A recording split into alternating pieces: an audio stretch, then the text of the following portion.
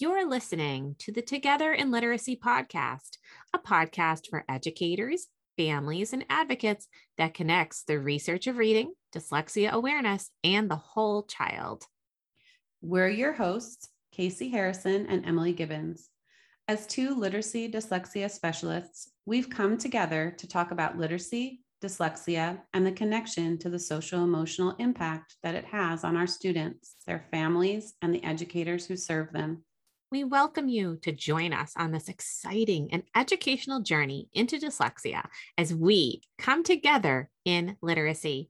Please be sure to subscribe to this podcast and visit us at www.togetherinliteracy.com. Thank you for joining us today. Let's get started.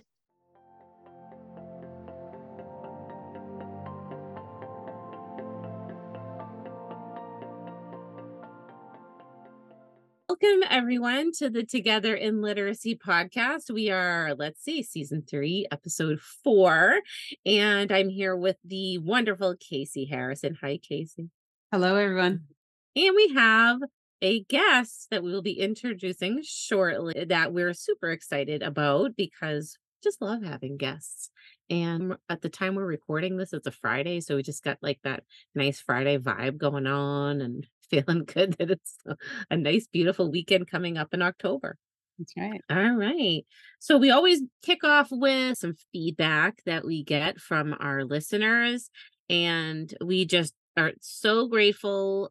Don't forget that you can subscribe to the podcast, first of all, because that way you find out whenever we release a new episode. But also, please, if you love the podcast, take a minute to leave us some feedback and a rating, and we'd love to share that on a future episode. And this one is coming from GRB1234, and it's called Out of This World. Casey and Emily are a dynamic duo sharing their amazing knowledge.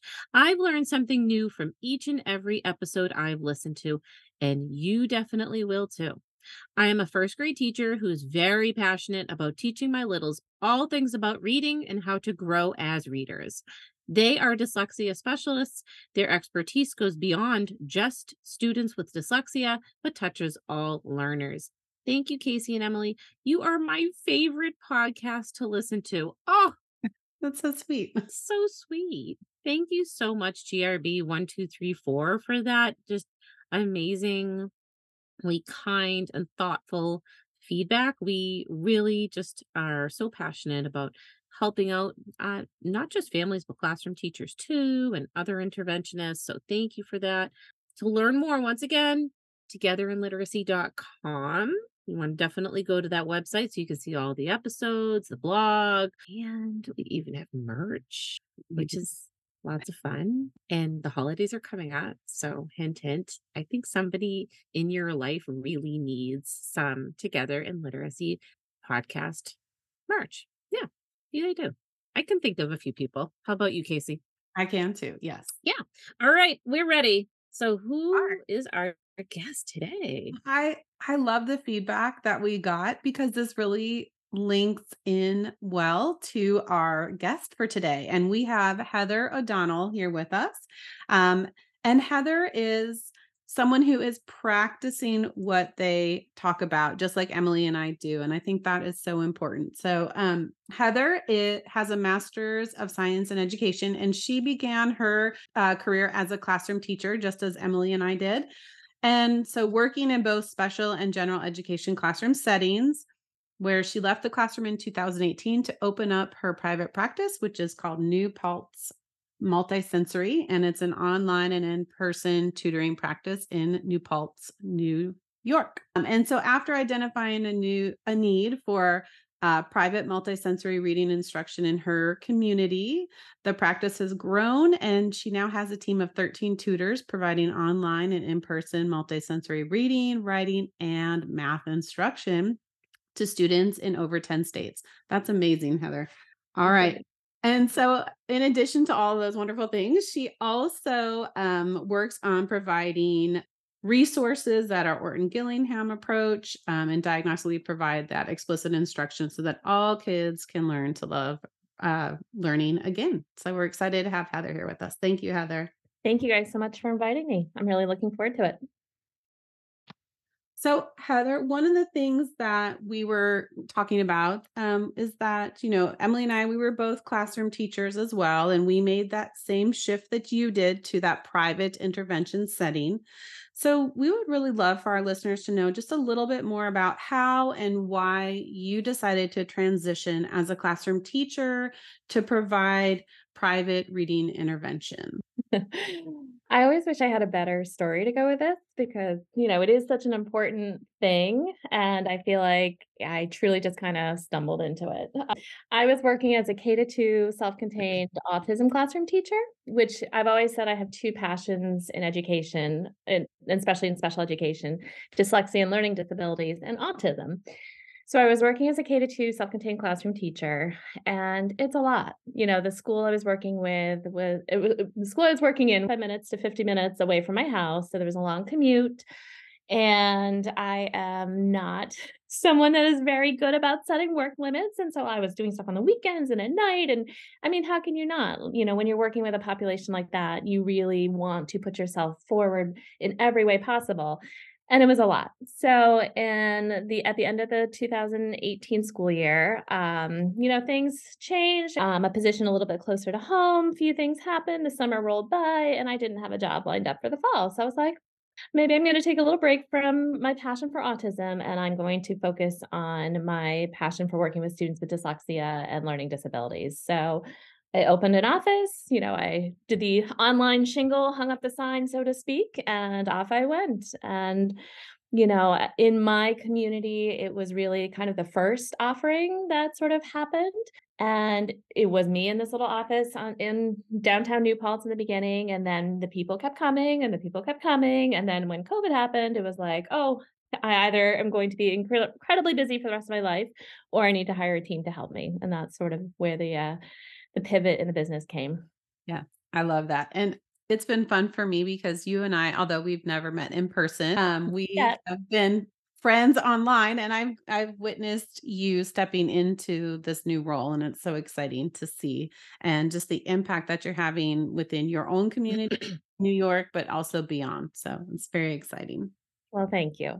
On a good day, it's very exciting. Other days, I'm like, what am I doing here? But no, it's truly been an honor to help the number of families that we've been able to help. I need to go through and count it up again, but by my records, we've been able to work with and support over 250 families, which is really in 5 years, which is a lot. And I'm really proud of that. And Absolutely. on a personal note, I have known Heather for a few years now, and I've gotten to know her and her practice. And if I hope she doesn't mind me tooting her horn a little bit, but she has worked personally with 2 out of the 4 of my own children, and we are incredibly grateful for Miss Heather in our lives. And Miss Heather is in New York, but we're in the Boston area. So my own children, we know. Love her and Mhm. have just been so grateful for the wonderful work she has done with both of them. So thank you. Thank you. It's been an honor to work with them, and they are both such great kids. So, not only are we able to connect with one another, I think on an educational level to be able to speak from the reading intervention point of view, but also on a personal note as well. Just so grateful for the work that you do, and that number is incredible, 250 students and counting. Really, to be just there is just such I think, such a gratifying feeling knowing that that good work is spreading. And you said over 10 states too. Wow. So, fantastic. All right. So we in the Together in Literacy podcast are trying to not only, I guess, speak to educators, but also families. But we love to talk about the whole child as well and focus on some of the strengths that we see in the children we work with, because I think sometimes we tend to focus on the deficits a lot, actually. So, when you think about some of the students that you have worked with over the years, part, sort of give us a window into some of the positive aspects of your current role. Sure. I mean, I think there are so many.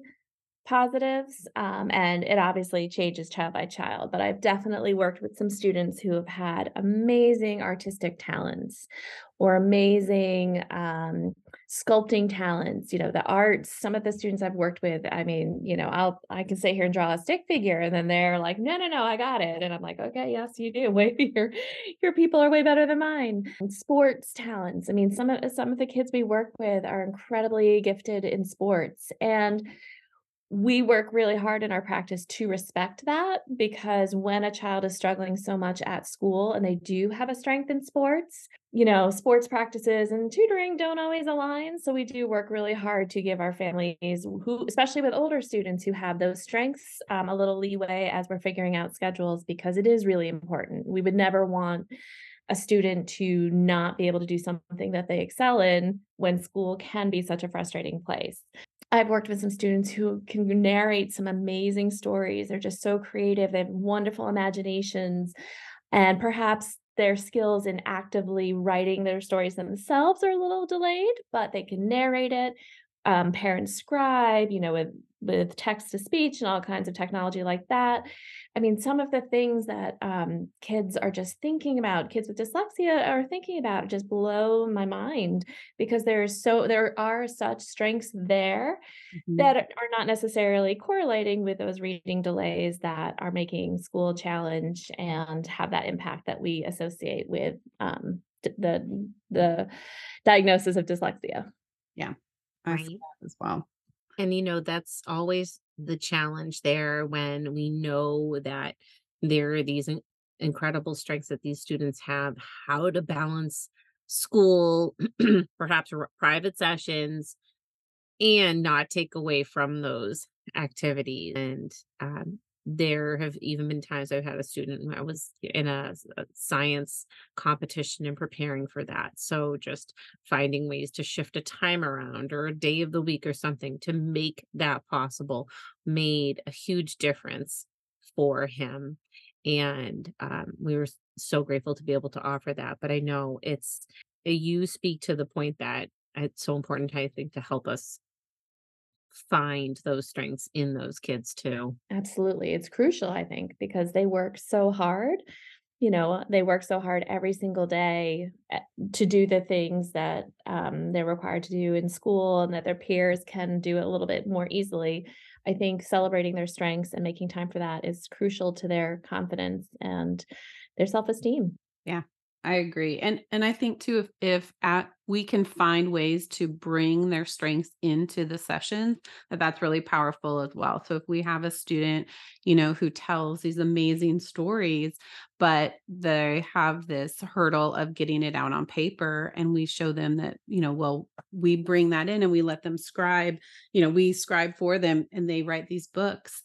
It's really powerful. I had a little one who he loved Zelda, the video games, and he was very much not wanting to write anything, but he wanted to tell me all about Zelda and all about these stories, and so I was like, "Well, let's create a new chapter in Zelda," and that hooked him, and he has written 2 short stories about it, where I would, type it out and we would work on the language pieces, but I think if we can bring their interests and strengths into our work, it's so powerful. I agree. I've definitely had more than one Minecraft fan in my experience, so I've learned a lot about that. And I actually, last week, I used a decodable book about dinosaurs at a higher level with a student, because my goal for her is really just practicing writing and getting things down.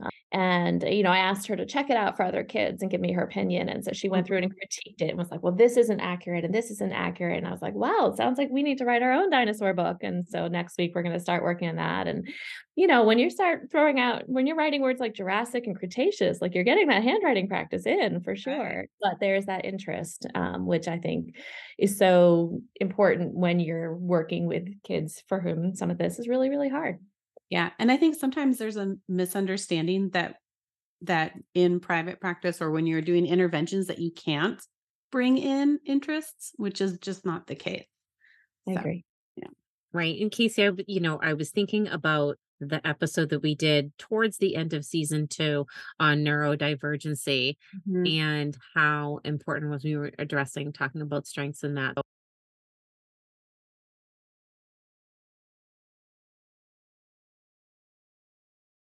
Definitely check that episode out if you're listening now and curious about neurodivergent learners Absolutely. and how we can showcase their strengths maybe in different ways, which I think both Heather and Casey have beautifully described, in certain situations. So, Casey, I know my last question to Heather kind of overlapped with your next one, That's but okay. I'm just gonna jump down. How's that yeah, yeah.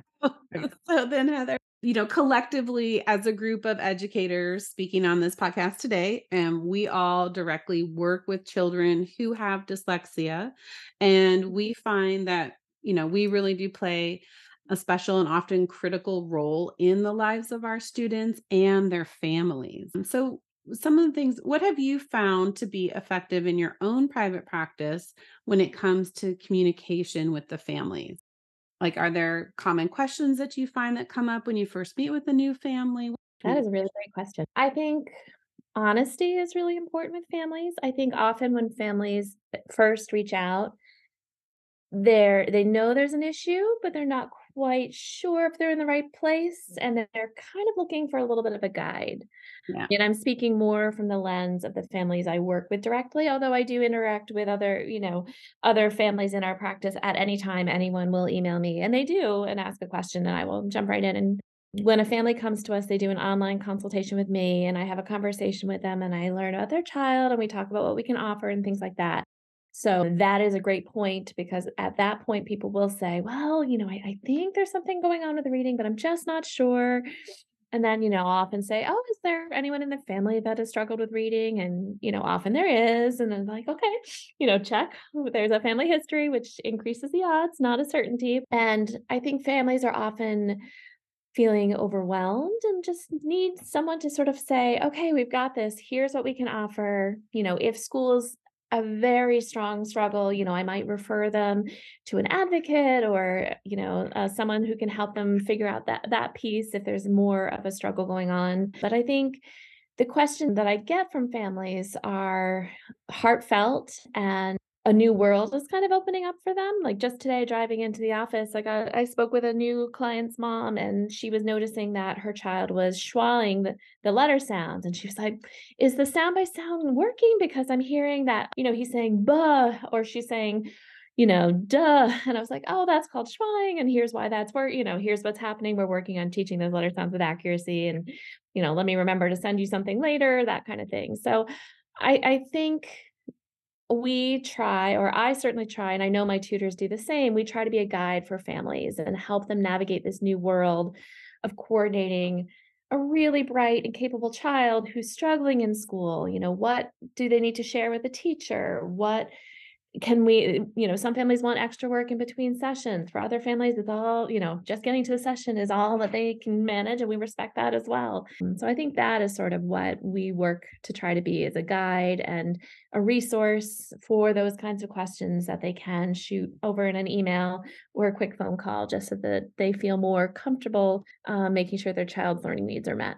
Absolutely. I love that you brought that up because Emily and I have talked about this previously, but by the time that the parents are coming to see us, they're either A, in frustration mode, or B, panicking, or maybe just feel like they haven't yet been heard. And so I agree, walking with them on this journey so that they can truly understand what dyslexia is, what the impacts will be for their child, and how best to help them is such an important role that we have as people that are working with children with dyslexia. Yeah, I know that initial meeting sometimes can feel there's just very, very strong emotions that can Mhm. come in there, confusion, or a big sense of relief like, oh my goodness, I feel like I have finally found someone that will get my child or will be able to help them. I know that the feeling of relief I see when things seem like, we've got a plan in place, like we're putting things in motion because it is overwhelming, but that I see quite a bit, which is great, and they just want, I think, to see that momentum continue. You really do. But I think that as you had mentioned, being a guide and developing that relationship is just so important, especially as they are trying to navigate special education, I think, in the public school setting too, and figuring out meetings and so forth. It's just so much to factor in there. Okay, just gonna switch gears just a little bit here. So let's imagine we were all classroom teachers, but now we work in the private intervention setting, which we all really love. And I think that we have a, a, a unique perspective. We know what it's like to have been classroom teachers and seeing these students with dyslexia in our classrooms, right? And now getting to work with them in a one-on-one setting. And I remember back being a classroom teacher, I didn't know whether I would want to be one-on-one with students or would I miss having the whole classroom setting versus being one-on-one with a student. And I just love my role now so much. And people wonder, well, do you miss being a classroom teacher? I'm like, well, I really enjoy, like, there's some things that I miss, but I really enjoy what I'm doing now quite a bit. So if you were to speak or had the opportunity to speak to a room full, I don't know, maybe larger than a room full of classroom teachers about the students with learning challenges today, what advice would you offer them? That's a big question, but from Okay. what are your thoughts on that? I mean, I think it's a really important question because I think every classroom teacher faced every year with new kids, there's so many needs in a classroom situation. So I think ultimately the first thing to think about is what can you as a classroom teacher reasonably do? And then what can you set in place for the future for this child as they move through school? Typically, the first thing I would tell certainly a parent, but I think it's relevant for a teacher too, is if there's a significant learning difference displaying in the classroom, there needs to be an evaluation. And typically, starting with a school evaluation, it's free.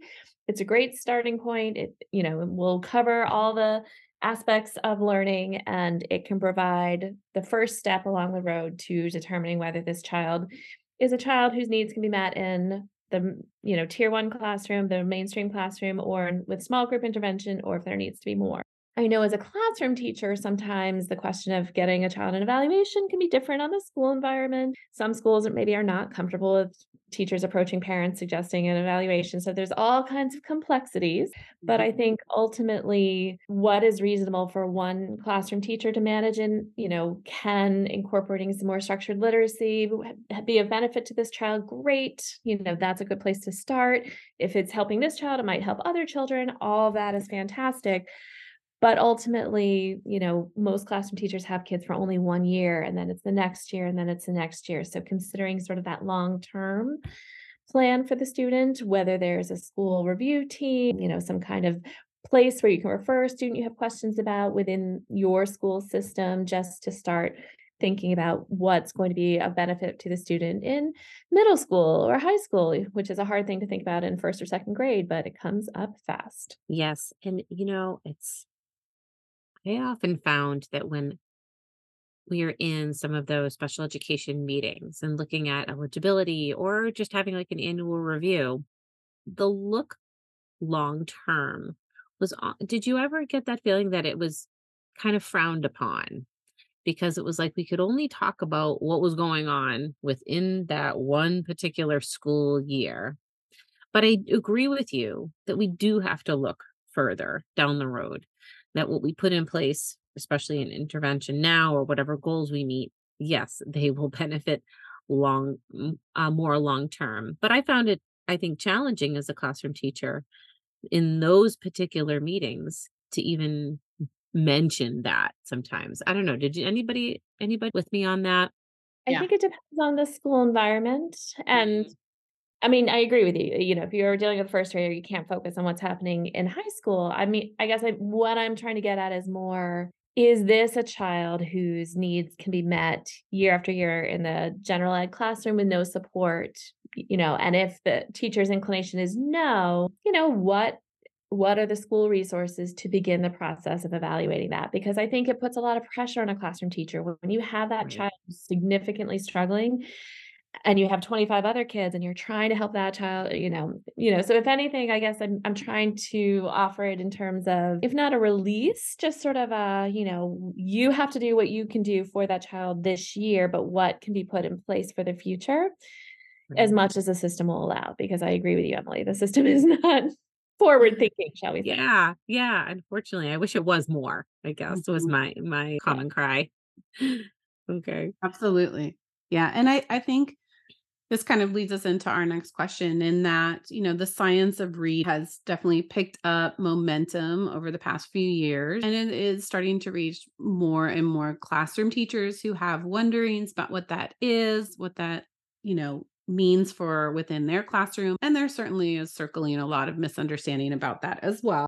So there's both things that are being promoted that are true and the things that are maybe not so true that are being promoted on social media. But we also have a lot more research dissemination that's happening and podcasts and things like that to help teachers sort of try to navigate this, you know, I don't really want to say shift because this is not new research and this has been something that has been in a lot of classrooms for decades and certainly in appropriate interventions for decades. But, we are starting to see this shift kind of starting to reach the classroom teachers. And so, I think it's really exciting to see the conversations that are starting to come out about structured literacy in the classroom.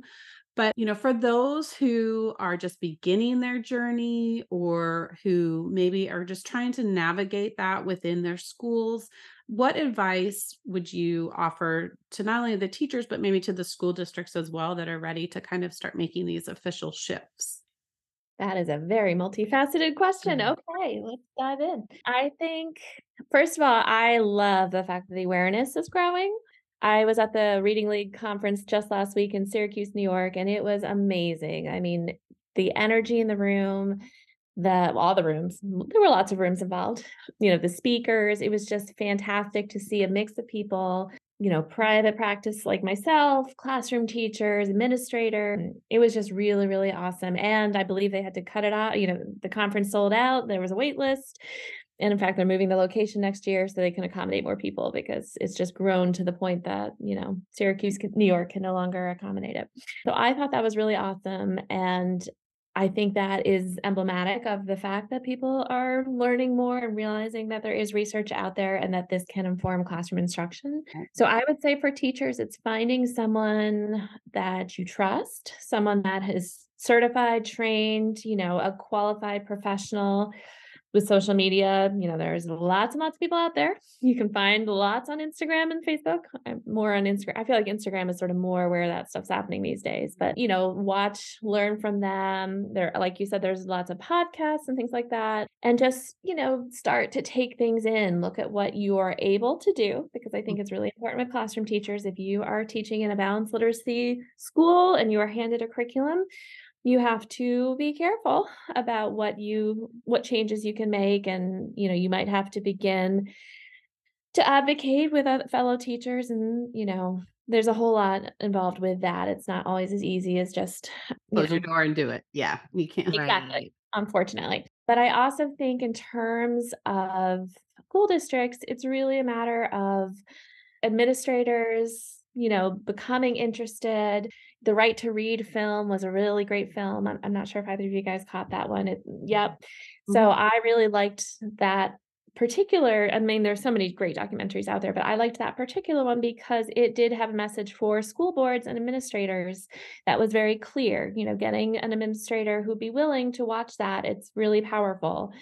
I'm in an area that is quite behind some of this change, but with the right people in place, the change does start to come. My own district has gone through a lot of administrative upheaval in the last few years, but our K-2 school rolled out UFly this year and is training teachers in UFly, which is huge for my local school district. And this year they're starting committees at the 3 to 5 school to begin discussing improving curriculum and options along those lines. So I really think as administrators learn more and become aware of the importance of these relatively small, in the terms of all the things school districts do every day, changes that can have such a great impact, I think the change sort of follow. But for a classroom teacher who is perhaps finding that the curriculum they're handed day to day to use is less than ideal, I'm not sure there's a quick and easy answer, unfortunately, except to find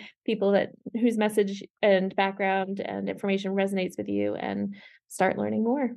Yeah.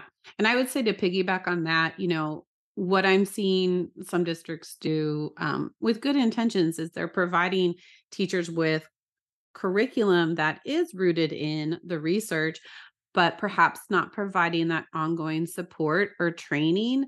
And I think that piece, if you're someone who is advocating for change in your district, I think that piece is critical. I think if we are not supporting our teachers through ongoing training, we are not going to make the impact that we want to for our kids. That is so necessary. Yeah, I Right. actually agree. Yeah, and I think that has been the common concern when Mhm. it comes to the way school districts structure their training. And sometimes their training is, well, a lot of times, due to budget constraints, so that they may only train, say, like the reading specialists, and think that that will be imparted onto the classroom teacher, which places, I think, a lot of undue burden and stress on and overwhelm on the reading specialists within that district.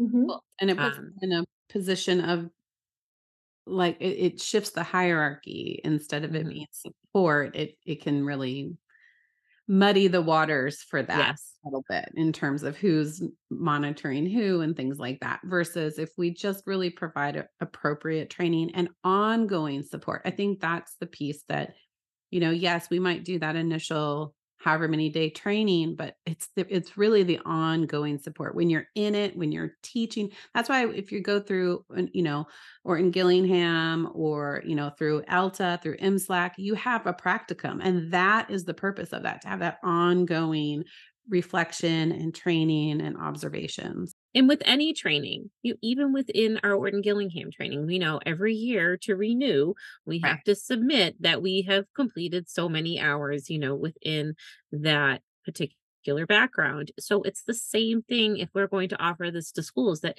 there has to be, as Casey is just emphasizing, the ongoing support, because there is not only because of teacher turnover, but also just to not only keep up with providing the ongoing support, perhaps as the population might shift, Mm. or as new research comes out, or as updates are made in certain curriculums. There's such a strong argument for continuing ongoing support, and it'll only be beneficial when you do make that, I think, long term commitment rather than shortchanging in the beginning. I totally agree, and that I think unfortunately is the downside of the close your door and teach, Yeah. what you know Mhm. is best for your students model, because there isn't that support, there isn't that everybody's doing it all at once. And then, again, I've been really pleased with the signs of change that I've been able to witness in my local school district. And then another example of that change, there's a SUNY New Paltz, State University of New Paltz campus here in New Paltz, shockingly. Funny how that works. And they received a gift, and they have rolled out a 35-hour micro credential in the science of reading at a reasonable price point for teachers who are interested in learning more. And for me, again, when you have a school that is churning out teachers, because that is one of the primary education institutions in our area, aren't getting that kind of background and awareness, that is also, it just makes it harder for change to happen. So it's been, I believe the program just launched this fall, so it's in its early days, and all the things I've heard have indicated it's been going well. But if there's a teacher out there interested, I believe it's done online, so you do not have to be local to New Paltz. You can try Googling that and see if that is something of interest, because the training is so important, and it's really important to learn from a qualified teacher, a qualified professor, because it is easy to go too fast and get a little confused, and that can impact student performance. And I bring this up quite a bit. Data having that closed door situation, it will only benefit teacher buy-in when teachers feel supported and have the training and feel like they are being listened to and heard and given what they need at the time that they need it. Teacher buy-in will be even greater. They'll buy into the fact that, yes, this is what is working for my students, not like, all right, well, that's what the trainer said, but I'm just going to, do it this way instead.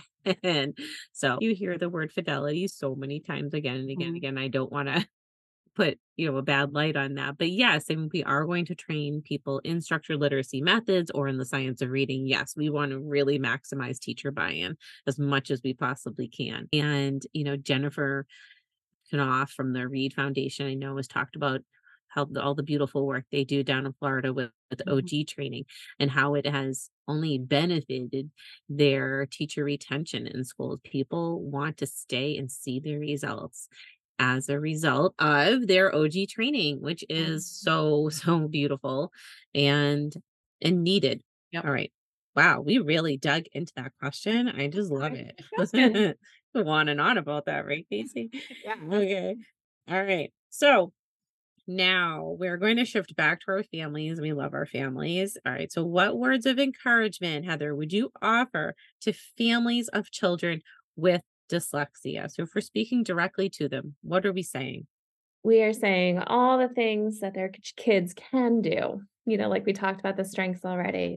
Your child is amazing at drawing, sports, soccer. Your child tells wonderful stories. Your child has such a great vocabulary. I think families we are telling them what their children can do.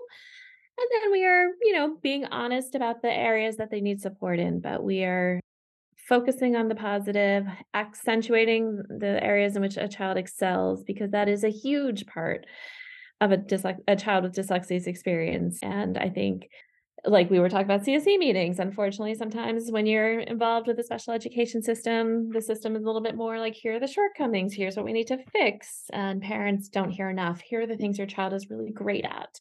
And that's what makes them so wonderful. And we're working on the things they need support in. And I think when we do that, when we focus on the strengths and we share those with the parents, I think that really shifts the conversation and it makes parents and like families feel that their child is really seen and really understood and that then leads to them trusting that their child is in good hands when they work with you because they feel safe and they feel that you actually know their child as a whole instead of just looking at the deficit model. Right. Right. I think they'll trust the process more Yeah. as well. I Yeah. think I think when a parent when a child feels safe, I agree with you, Casey, but when a parent feels safe too, when a Mhm. parent feels like my child is understood and recognized here, then they're more willing to ask their questions and learn a little bit more. And, then come the book referrals and here's this great article and things Yep. like that. But in that initial, a parent can't feel safe and ready to learn until they know that their child is safe and ready to learn. And I think that is where we need to start. Absolutely. Absolutely. Right. Yeah. So, thinking about some recommendations for dyslexia or perhaps the science of reading, do you have any favorites that you'd like to share with our listeners? I mean, I love Emily Hanford's articles. I think they are well written and they are very clear and they're very readable for families. I often refer those or, I send those to families when they first come on board because she's done such a wonderful job of laying out some of the challenges that have taken place in reading instruction on a national as well as local level. Going along with that, I also love the Sold a Story podcast. I think, we live in a podcast age and parents really like being able to listen to something on the go as opposed to reading an article from time to time. There's so many great books. Dr. Shaywitz, Overcoming Dyslexia, that's one I refer a lot. Personally a huge fan of Natalie Wexler's The Knowledge Gap. I'm not sure that's one I necessarily would recommend to a parent, but certainly to another professional. I think it's a fantastic read and it's a great reminder of how when we're looking at literacy in the classroom, we really do need that content and that science and social studies. It all comes together and it all works off of each other and it's for the better of our students. And there's the Knowledge Matters podcast that came out this summer that goes along with that.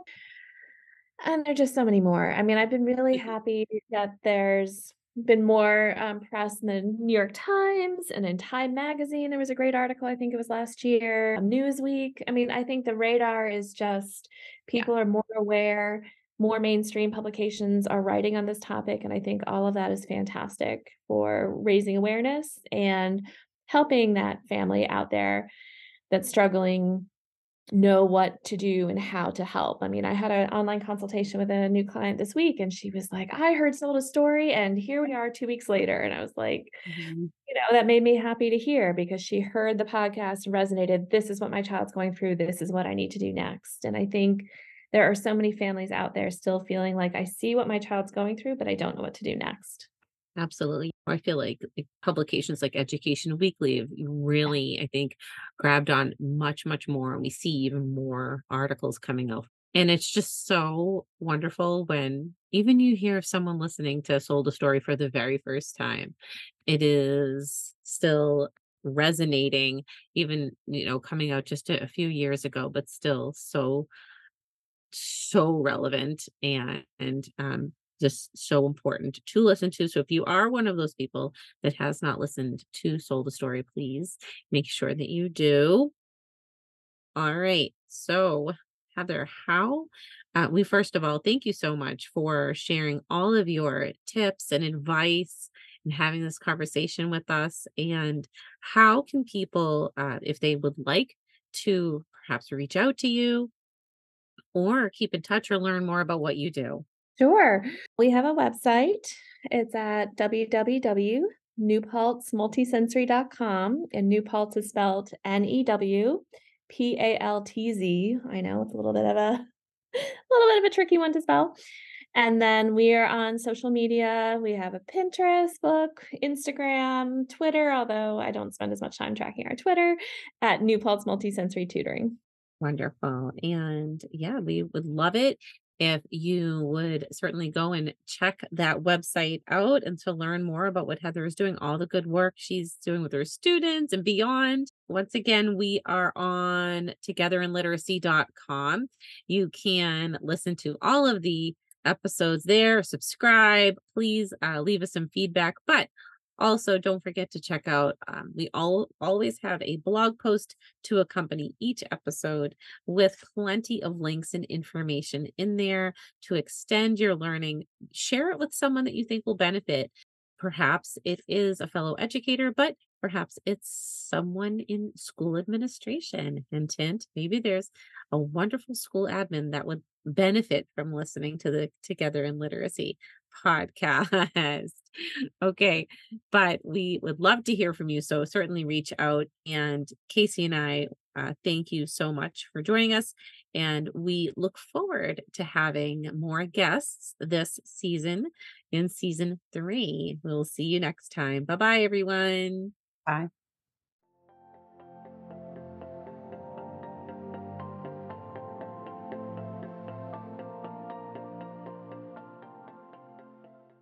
Thank you so much for tuning in to the Together in Literacy podcast today. If you enjoyed today's episode, please leave us a positive review and subscribe to the podcast. Each comment means a great deal to us. And if you have any questions for us that you would like answered on the Together in Literacy podcast, please contact us at support@togetherinliteracy.com. Be sure to visit the website www.togetherinliteracy.com for show notes, downloads, and goodies. Thank you for helping us spread the word about the Together in Literacy podcast. We'll see you next time.